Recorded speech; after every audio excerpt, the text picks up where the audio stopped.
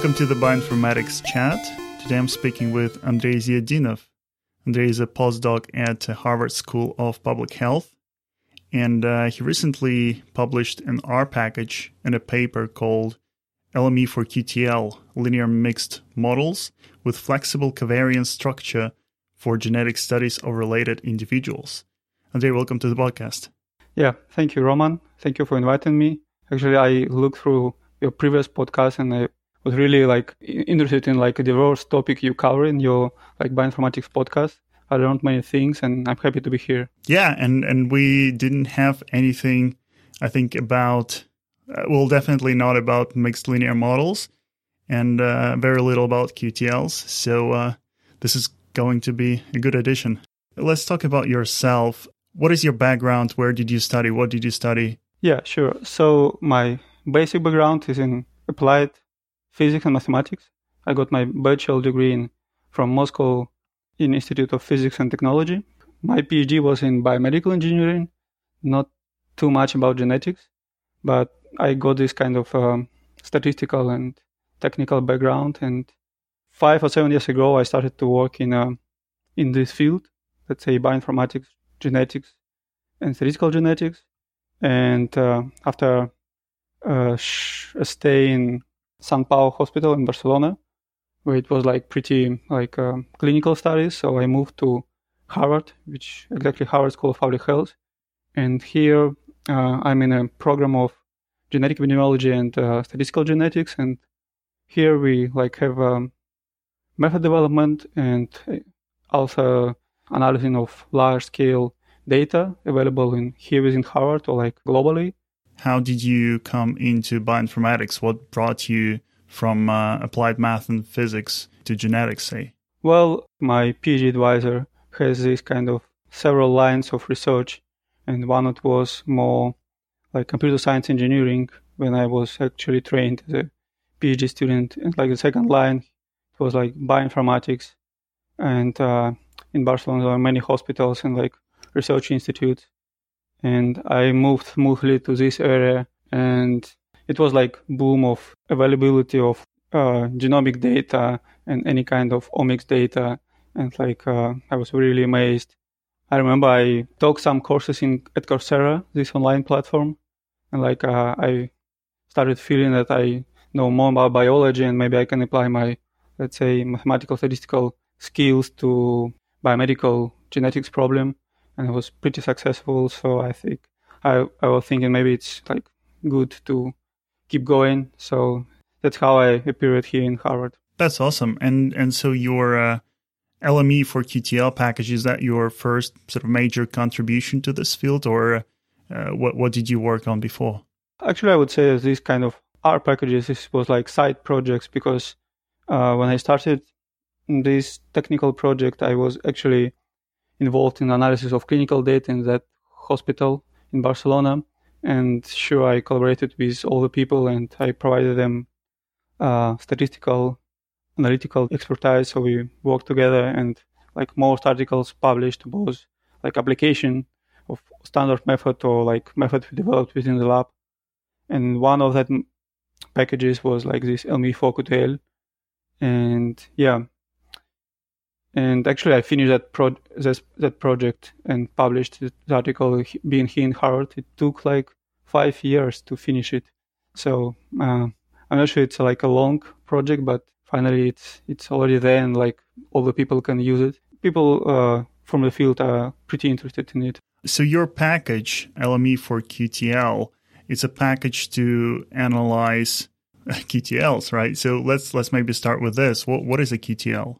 I guess many of your listeners heard about GWAS, which is genome wide-association studies, which was last 10 years really booming and it's mostly applicable and kind of reliable to get new insights on genetic architecture of diseases and complex traits. So the idea is if you have clinical studies and you have phenotypes, let's say can be a quantitative body mass index or height, or can be a disease status, having disease or not, binary data. On the other side, you also can genotype your individuals, get a single nucleotide polymorphism data, So it's like millions of SNPs. So like next, the question is just to do association study, pick one genetic variant at a time, just test. Basically, it's kind of correlation between your phenotype and genotype, and do it so many times you have your genotypes.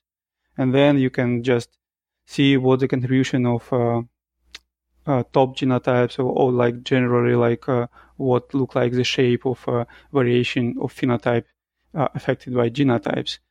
And when we say QTL, is abbreviation stands for quantitative trait locus. So it means a particular genetic marker in the genome that has an effect on QTL. Maybe 20 years ago, genetic association studies were mostly done in families because they have this kind of different study design, and they still didn't have access to this large scale and high resolution genotyping arrays. So they just took what's called microsatellites, which was like hundreds of genetic markers, and they did linkage studies. So I guess this QTL notation came from that times. And like last 10 years, now people do genetic association studies, GWAS, but still QTL is the same idea that you looking for particular sites of genomes that have something to do with your phenotype. Let's start with just a simple linear model. How could we apply a simple linear model to a GWAS study?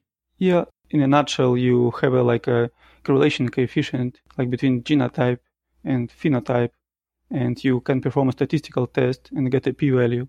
If you do it for like millions of SNPs, you have like many p-values, and so you're faced with a problem of multiple testing. And so you apply typically Bonferroni threshold, and if you have enough sample size, so your study is well powered, and you can actually observe some peaks, which, and if you make a plot where on the x-axis you put like genomic position, on the y-axis you put like log 10 p-values, so you have kind of Manhattan plot. That's what you can finally get. But linear models, it's a good thing because you can add covariates. Let's say complex diseases are affected by environmental clinical factors and as well as genotypes. So you likely want to take into account the effect of age, gender, like many other like related covariates. So linear models are good for that. And you can also, like if you have binary outcome or even like some count data, you can use generalized linear models, and you still can perform the job of the association study. So this is like linear models, but what people observe that when they like early started with GWAS, that you can have inflated statistics, meaning that you can be too optimistic, and they were thinking how to deal with that, and you can have some structure in the data. If you have homogeneous data from one particular location and there is no like family relatedness, they're all independent, linear models will likely be the good choice. If you have some, let's say, even within Europe, you have like some people from the south, some, let's say, Spain, other group of people from France. So you have some population structure, and it's part of the field of population genetics. And people were thinking how to address this problem, because if you perform a test without controlling for this population structure, you will likely find SNP, let's say, that distinguish like eye color between Spanish and French people, and not these kind of genetic variants associated with the disease. So there are many methods to address this, to model this population structure, and one of them is mixed models. Right. So in a simple linear model, you would include as your covariates, as your variables, you would include both things like age and sex and, height or whatever. And you would also include the genotypes, right? So how does that part work? How do you incorporate your genotyping data into a linear model? Yeah. So as I said, you pick one genotype variable at a time. So, and let's say you have like B allelic variant, you can convert these labels to numbers. Let's say if you follow this additive model, you will end up with 0, 1, and 2, meaning like the number of minimal allele in a genotype of a particular person. So in this way, for every SNP, you have a vector of the length of the number of your individuals in the study. And like each entry in this vector is 0, 1, or 2. this is your quantitative predictor to test, and you just include this vector of genetic variant into a model, like a new predictor, feed the model, see the like effect sizes and the error. So you can compute a test statistic, which is like can be t-test, or anyway, it's pretty similar. And so you derive a p-value. So you would fit this linear model for every single SNP that you genotype, right? Yeah. And the same issue applies with multiple testing, so you still have to apply the correction to the resulting p-values. Yeah. So people several years ago already established a number of, let's say, independent genetic markers, because genetic markers close in location, physical locations, they kind of have correlation structure, so they're not independent. And like it's estimated that you have a million of independent markers. And usually it's not like you can genotype like 10 millions of SNPs, but finally you end up correcting for 1 million, because that's like give you a Bonferroni threshold, which is 5, 10 minus 8, I guess, is a kind of standard threshold and when you consider for multiple testing.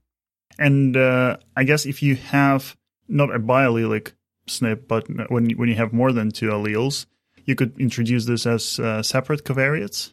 So you would have a covariate for allele 1 and for allele 2 as compared to, let's say, allele 3 as a baseline. Yeah, actually, I've never worked with 3 allelic or something, because like for biallelic and for human traits, it's well established that additive model is a good, let's say, transformation from your genetic data to quantitative variable. And like even for biallelic, you can have, in addition to additive coding, you can have some dominance.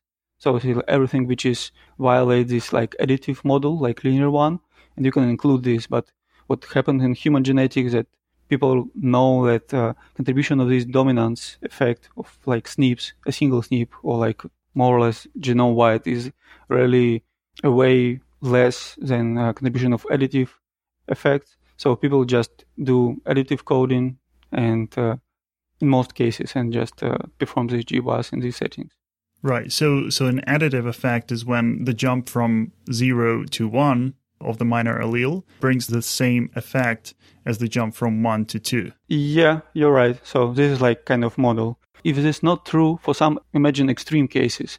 So then you can have an option to include dominance effect, and you likely find a particular genetic variant that manifests this kind of nonlinear like dominant effect. Yeah, but in most of the cases, you simplify, and in real life, additive model works pretty well. You mentioned that if we don't account for population structure, so people in Spain and people in France and people in Spain are similar to one another and people in France are similar to one another. And so if we don't account for that in our simple linear models, then we'll run into problems. So what kind of problems? You mentioned we might find a spurious locus that would account for the eye color. So why exactly and how exactly would that happen, and why wouldn't we find the true loci that account for the eye color? Yeah, so I would say going to like basic linear model, that imagine that you have, forget about genetics, and you have some like outcome you want to model. And for sure, if there is some important covariate you don't include in your modeling, so you just having like you can get some biased estimates or biased effects of data you have available and measure it in your data set. So this is something particularly applying to kind of linear models in genetics. If you know there is population structure and you don't account for it, so you will likely get something which is far from the true laws of this phenotype that shapes this phenotype. And I guess when I say this kind of eye color, I remember in the course I took in this Coursera, it was a example when like a person couldn't publish his article about GWAS results because like in a good journal, and they suggested just you should to do something with your population structure, and he didn't took this advice and published in a low impact journal, but still it kind of resulted were very suspicious. So I'm curious, would it help if instead of running a linear model for each separate SNP, what if we included all the SNPs and then more important ones would get higher coefficients than less important ones? You mean instead of including one SNP at a time, you put everything, all SNPs, right? Yeah, so that those SNPs that are just correlated by accident, presumably they would have a weaker effect than those that are truly causal. Yeah, actually, I should explain that people really do something similar. So if you have like some individuals and it can be some structure on them or not, you don't know. And the way to model it is to construct so-called genetic relationship matrices, where you use your genotype data and compute based on this genotype data, which are usually centered and scaled. So you compute the relationship matrix. And this matrix appears to model very well how close a given pair of individuals based on this genetic population structure. And exactly like mixed model, the framework allows you to include a random effect with this variance-covariance matrix, which is like GRM, and that helps you to model the global effect of all SNP shaping like populations, and like include it, let's say, not as a covariate, but as a random effect, but still you control for it. And then you are safe to like adding SNP at a time in the presence of this genetic relationship matrix, and you just testing, and you can like collect your p-values. And later on, people usually do this quantile plot because you expect a uniform distribution of your p-values because like it's a hypothesis-free study. This is the way people currently perform GWAS studies. Yeah, I like how you segued into mixed linear models. Okay, so tell us about them.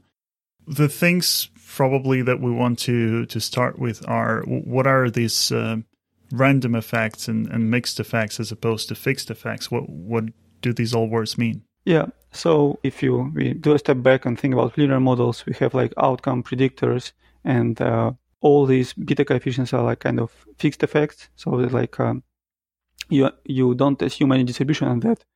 And at the same time, with the simple linear models, you have a residual term, right? Which actually it's a random effect. So you just assume that it's a effect that distributed, which is called IID, identically along individuals. And like it's something that typically refers to a noise term, but actually it's like random effect of which has a normal distribution. And once imagine you have some, let's say you collect data from different medical centers, right? And you likely know that there is some effect of this medical center, but it's not kind of causal. It's just some people are different based on whether they belong to one medical center or another. And you can include this as a random effect and just based on this grouping matrix. And that helps to take into account this kind of randomness due to, let's say, grouping center, and run linear mixed model and do kind of this accurate modeling. In terms of genetic studies, if you model, let's say, families or population-based studies, there is some genetic relationship between given pairs of individuals. And again, you can collect the genotype data and compute this kind of relationship matrix. And yeah, these random effects actually can be like kind of genetic, what I said, or can be, let's say, grouping effect, or can be, imagine you have heteroscedasticity effect, meaning that there is some difference in accuracy you collect data. Imagine like you have like two genotyping arrays, and each one can have good quality and low quality, and maybe errors are not equally distributed. So you should just precisely model this kind of two noise terms. And like, again, mixed models are a good instrument, like good framework to do that. So you mentioned this example where you have two medical centers, and you assume that there might be some difference due to the difference in medical centers. How is a mixed linear model different from including this medical center as just another covariate in your simple fixed effects linear model? Yeah, it's a very good question, because I guess in most of publication, people, as you said, include the covariate. So a short answer that for the purpose of testing association for a given SNP, let's say, so it's equivalent, because somehow the variance due to let's say medical centers, you can model equivalently by one way or another or the other. But I guess if you're interested in, let's say, be more precise in quantifying the effect of belonging to one center or another, so this kind of random effects, they have kind of shrinkage. So let's say you have like 5 centers, right? And if you include the covariate, you will have 4 coefficients. You should encode like dummy variables, and you have like baseline and like base, and then you have like what's like additive effect of belonging to one group comparison to the baseline, and then to the third group, and to the so on. So you have like 4 coefficients. And if you model as a random effect, you still will have 5, let's say, effect sizes. But in this case, you explicitly assume that these effect sizes have a normal distribution, and it will be kind of more, let's say, plausible assumption that if you model as a fixed effect, you might have not enough data to model this strong assumption that they're all independent. And in most cases, you will have larger magnitude of these effect sizes if you model as fixed effects. But as a random effect, you will have kind of shrinkage. And this is kind of quantitative differences. Yeah, this is a very good point. So how does this then relate to Bayesian linear models? Because this sounds like just a good Bayesian practice where you put priors on your parameters that you try to estimate. So is this just a special case of a Bayesian linear model? Well, yeah, we know that like there is a link between Bayesian and like frequency statistics, right? Yeah, in this particular case, there is a link because, like, if I guess a prior distribution for fixed effect is kind of uniform, right? Or you could even put, priors on your fixed effects. It's just a good practice because there too you have some prior assumptions. Yes, I'm not very proficient in Bayesian modeling, but as far as I remember, if you try to match like your frequency approach, like running linear models or any more complex model, and like Bayesian approach, the way to get the same results for linear model and like fixed effects is to put, I guess, uniform prior on fixed effects. So and you will end up with the same results. And yeah, in case of random effects in framework of linear mixed model, so you explicitly say that distribution of your effects, let's say due to the center or like any other grouping factor, so it's kind of normally distributed. And knowing this, so you can put it all together, actually, like all random effects are normally distributed, and that gives you like your phenotype or your outcome you model is actually like multivariate normal. So we can apply maximum likelihood, construct this maximum likelihood function and just optimize and like get estimates of this kind of contribution of random effects. Yeah, so to summarize, random effects differ from fixed effects in that first, they kind of have priors on them in this frequency setting. And the second, I guess, the difference is that you don't really get from the model the estimate of the random effects. So random effects are supposed to be the effects you're not directly interested in. Well, one thing, you get estimates of your random effect, which are conditional on your kind of structure due to fixed effect, because it's kind of conditional distribution. So it's one point, and that, yeah, it's something like not true estimates of random effects. In this sense, you're right. But still, using this kind of conditional estimates, people like do use this estimation of effect sizes to do kind of prediction. I guess in like agricultural science, yeah, they have this inbred species, and they still like feed models, estimate this random effect, genetic random effect, and build prediction models based on this kind of even kernels or this kind of more like genetic relationship matrix. So I would say they develop these prediction techniques based on estimation of random effects. Maybe, I don't know, many years ago, then like in human genetics, they start to apply this method. So in your example that you gave, if you have 5 medical centers and you want to model them using random effects, in that case, you would have 4 random effects, right, in addition to the fixed effects? Well, you will have 5, actually. Yeah, because like if you model as a fixed effect, you have intercept, which is kind of included is one of the effect of the center. Right. And then if you want to apply this model to genotypes, then you would have to include 1 million of random effects, which is clearly wouldn't work. So how do you apply these mixed models to GWAS? Yeah, when you estimate this random effect, you model in distribution, right? So you model in distribution of either given like 5 or million of distinct, let's say, SNPs or any kind of grouping. So, and what you estimate, you like first you assume this is like normal distribution, right? So, like normal distribution with mean 0 and some variance. So what you get for every random effect, either it's million of SNPs or 5 medical centers, you get this sigma parameter, standard like variance. And once you get it, so you can just get a good modeling of your variance of your phenotype, which depends on like grouping factors or genetic effect. That's the way you get estimation of random effects. Yeah, this is something I wanted to clarify, because in mixed models, there are two types of covariance matrices that can be considered. So you can either consider the covariance matrix of your random effects, because they are modeled as a multivariate normal distribution, or you could consider the covariance matrix of the samples themselves.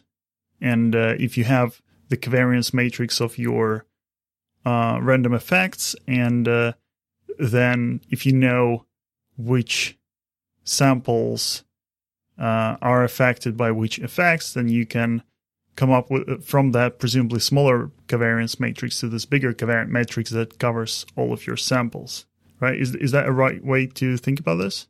I kind of guessing what you're asking, though, so let me try to give you...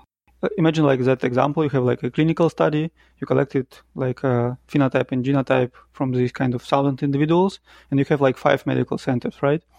So when you include like 2 random effects, which one is due to medical centers and the second due to like genetic data. And so in the first term, you will get 5 by 5 covariance matrix, because you have like 5 groups of individuals, right? Due to 5 medical centers. But in the case of genetic random effect, so your covariance matrix will be like this number of individuals, like what I said, like 1,000 by 1,000, because you are interested in modeling like each pair of individuals.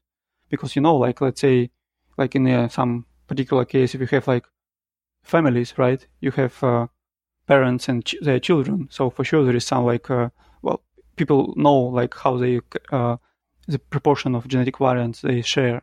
Answering your question, you have, depending on whether you're modeling grouping to the center or like genetic effect, which is like individual level similarity matrix. So you'll get different size of covariance matrices. Yes, and not just different size, but two different types of covariance matrices, right? If it was a single way, then in the second case, you would get a million by million covariance matrix that would describe your individual SNPs, but that's not what you want. Yeah, here what you're modeling, you're right. You like your size of covariance matrix, like number of individuals and not number of SNPs. You just use all your genotype data to estimate this per individual level relationship in case of like genetic similarities.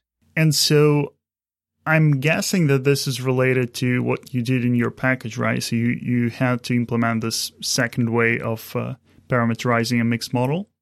Yeah, since you notice that like this R package is an extension of another R package which is called lme4, which is relatively widely used in not only genetics field, but in many like psychology or like ecology and many other fields. So, and what I wanted to do with that package, just to make use of all infrastructure created for like last 15 years or something like that, and apply to like genetic studies. But it happened that it was not possible to add some like custom covariance matrix, because for when we do genetic studies, you have genotype data, you construct this genetic similarity matrix, and you just want to include them as in a mixed model. But what I encountered that lme4 didn't allow you to do that like that time, and I guess like with the last version that appeared like a week ago, they don't support this kind of functionality. And since in genetic studies, including a custom covariance matrix is really like a common thing to do, so I was thinking just to do some kind of coding and just see how it was implemented, maybe implement some additional matrix operations for doing that. And finally, it was useful for me and like for all other people that doing this kind of similar studies. So when you fit a mixed linear model, you have to do several things. So for example, this lme4 package, it has to estimate the fixed effects, the random effects, and the variance or the covariance of the random effects, right? And when you supply your own covariance matrix, you're essentially reducing the amount of work that it has to do because you're saying, well, don't bother estimating the covariance matrix because I think I know what it is exactly. Yeah, you're right.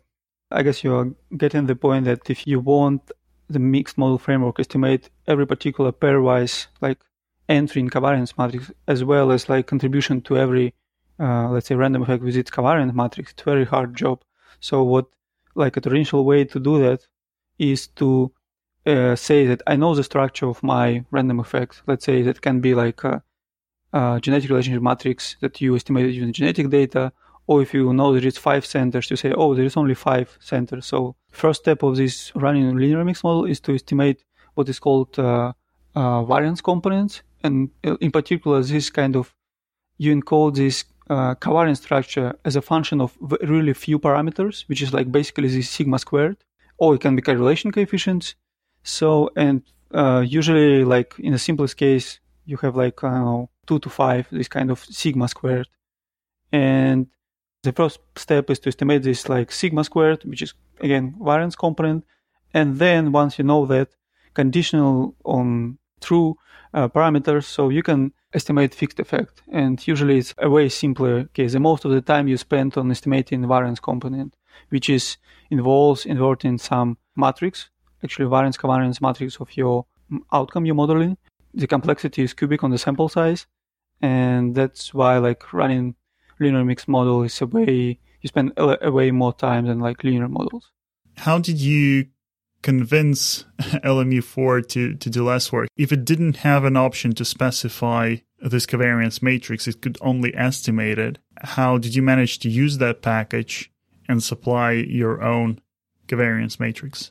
I guess it's a really first equation of, or maybe the only equation in the article, but this kind of standard trick, which is I guess called decorrelation in general.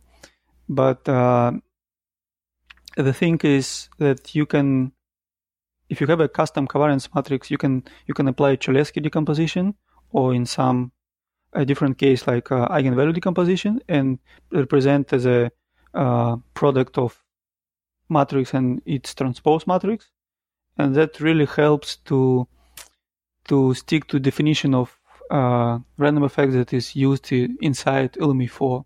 Yeah, actually it was a kind of trick, and originally it was suggested by actually authors of lme4, and I know that in many publications some people just use this kind of custom code.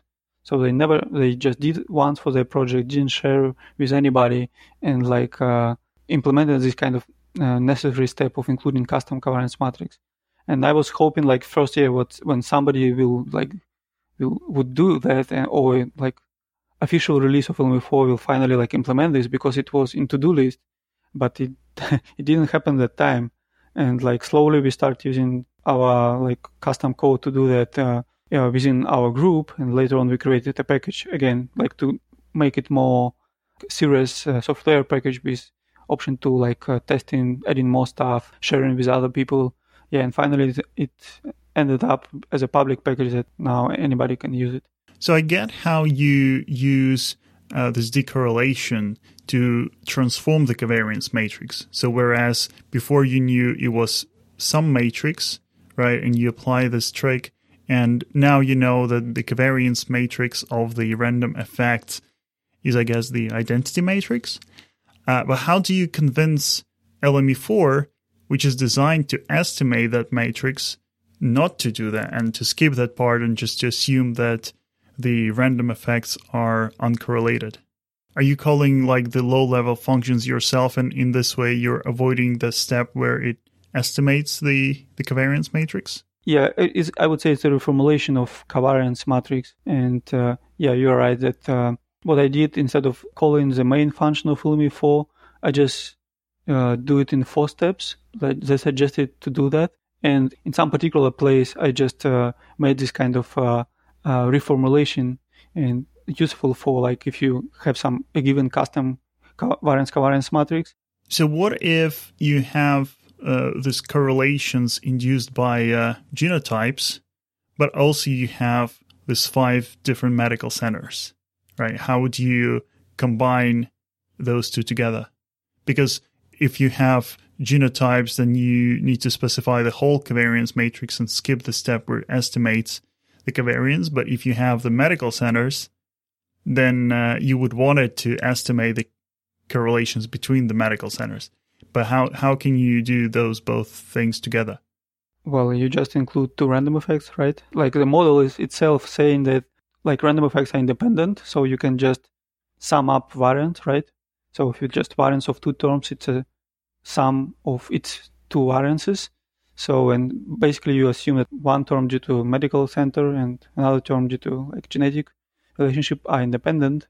So, and you can just put two components, two random effects. So it's like called multi-component model. But still, if you suspect there is some correlation, I guess you can do that. In notation of lme4, it's called like random slope, or you can even introduce correlation between different components of covariance. So even if they are not correlated, but I think you said that you estimate the whole covariance matrix and then just skip that step, right? So is it possible, like with your package with lme4qtl, is that possible to ask it also to estimate some component of the covariance matrix?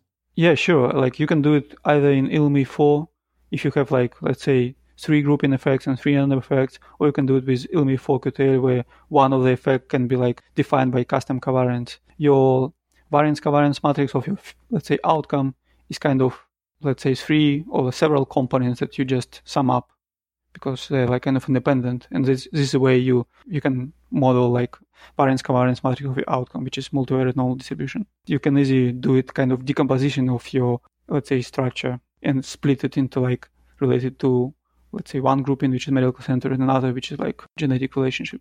And another feature of lme4qtl that you advertise is something called restrictions on model parameters. So could you explain what that is?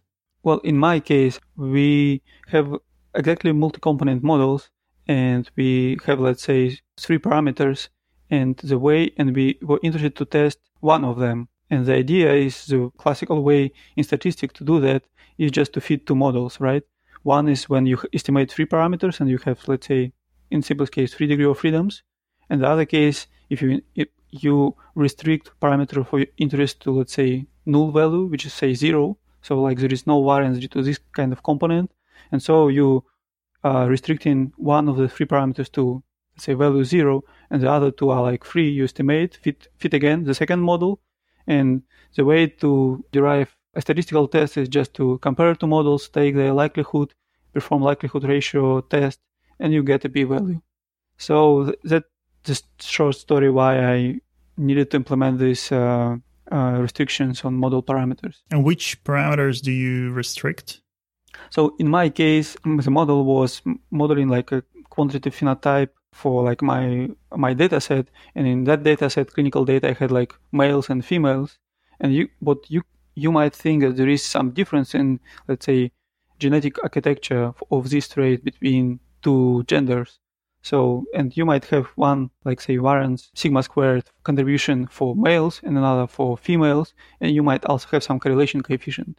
So in this case, you have 3 parameters to estimate, and you just include them. But once you include it and fit that model, this kind of model is complex one, and you need to have a good sense whether it's worth to do that, and maybe just a simple model with one single parameter is a better way to model your data. So what you do is just to compare your models, you just do kind of restriction model parameters, take this test, and you can quantitatively say whether complex model is better, like sufficiently better to replace a simple model. So in your case, was including extra parameter worth it? No, in my case, another reflection on this kind of dominance and negative modeling of genetic variance. In my case, doing a more complex assumption of genetic structure, there is some difference between males and females. It's worth trying, but usually people end up with negative results. So in my case, it was the same answer, that I couldn't get enough statistical significance to claim that there is some difference. And I also wanted to ask you about the study that you talk about in the paper. It's called GAIT2, genetic analysis of idiopathic thrombophilia. So what was the goal of that study? So that study was a clinical study. Clinical data were collected in Spanish families, 35 Spanish families. It was around 900 individuals. And these families were recruited with a proband of a person who had idiopathic thrombophilia. And this disease is called venous thrombosis. And something happened with your blood clotting process.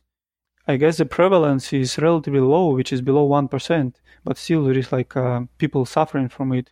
And it's a disease which was previously shown has 80% of heritability, meaning that there is a good proportion of genetic contribution.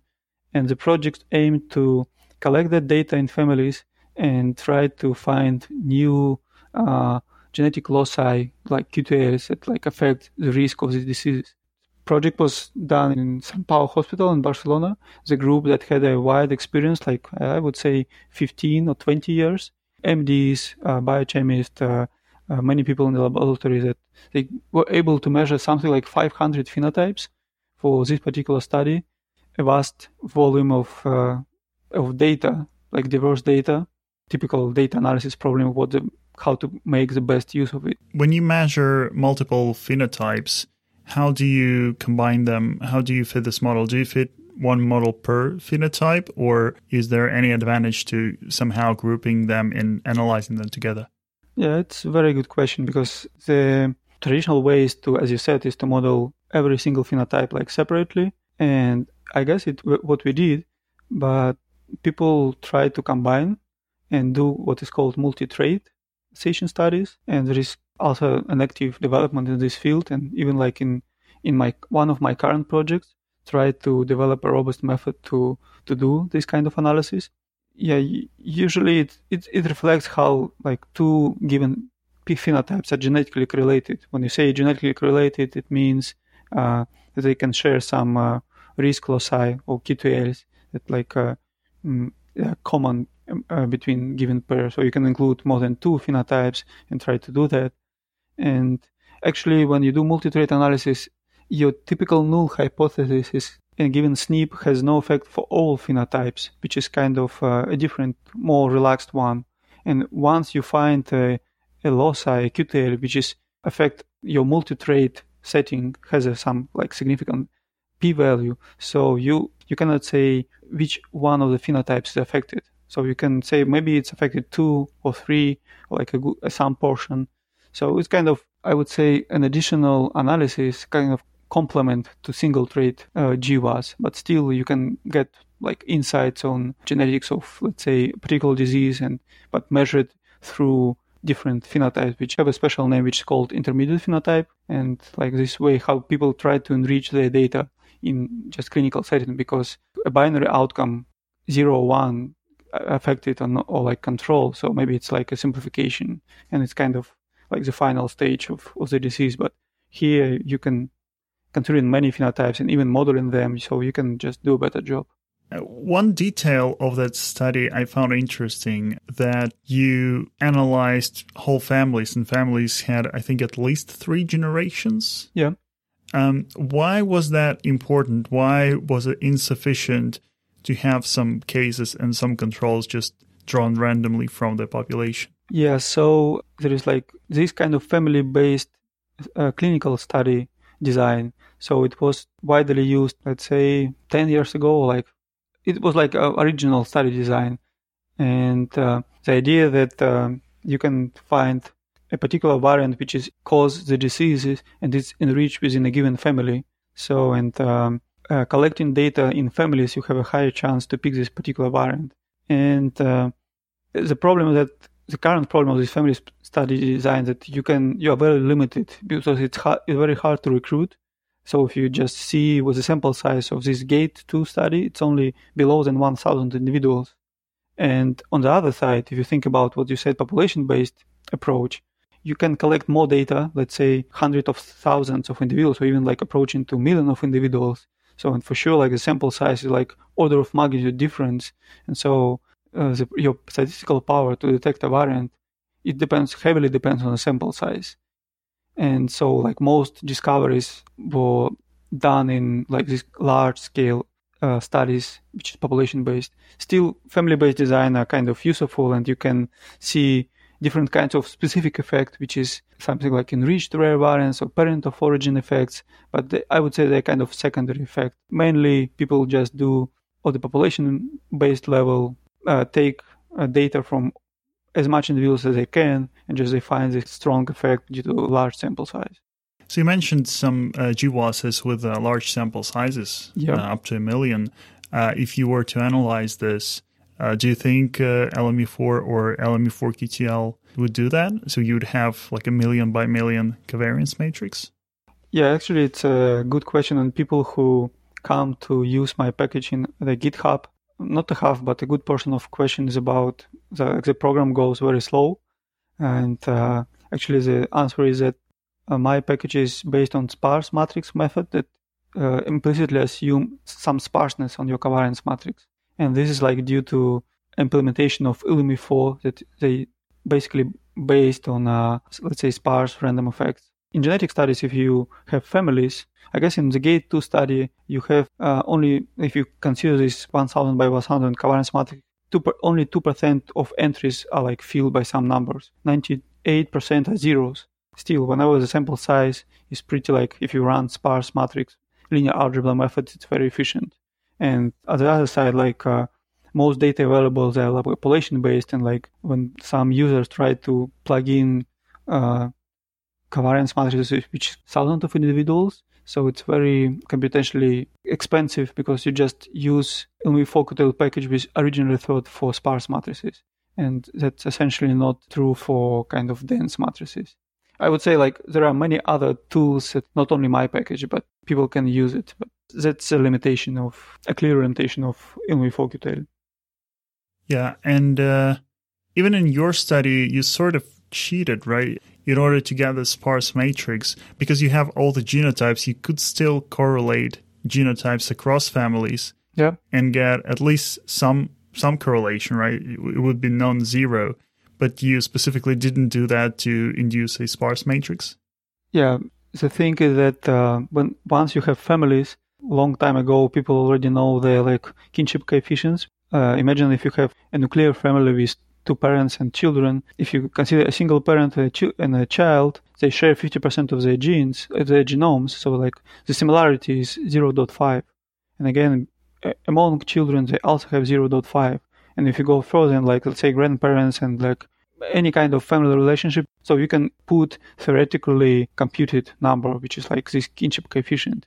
And that's why it was not cheating. It was just to make use of this information that this family, and you just plug in the true kinship coefficient. Again, you can use genetic data just to compute this. And I guess we did it, and you just see that you mostly replicate this kind of non-zero entries, and where you have like 0 entries in like theoretical covariance matrix, you have some noise due to just finite sample size if you estimate using genotype data. Sure, but maybe some of the recruited families were also related, like 2 families enrolled in the study, and they are in fact related because they have a common grandfather who already died. Yeah. Right, and you don't know about that relationship, but it is there. So in your case, your covariance matrix, where you assume those are zeros, those would be non-zero. So the admittedly smaller numbers. Yeah, it's a good point, but I suspect it's like a negligible effect, but it might exist. You're right.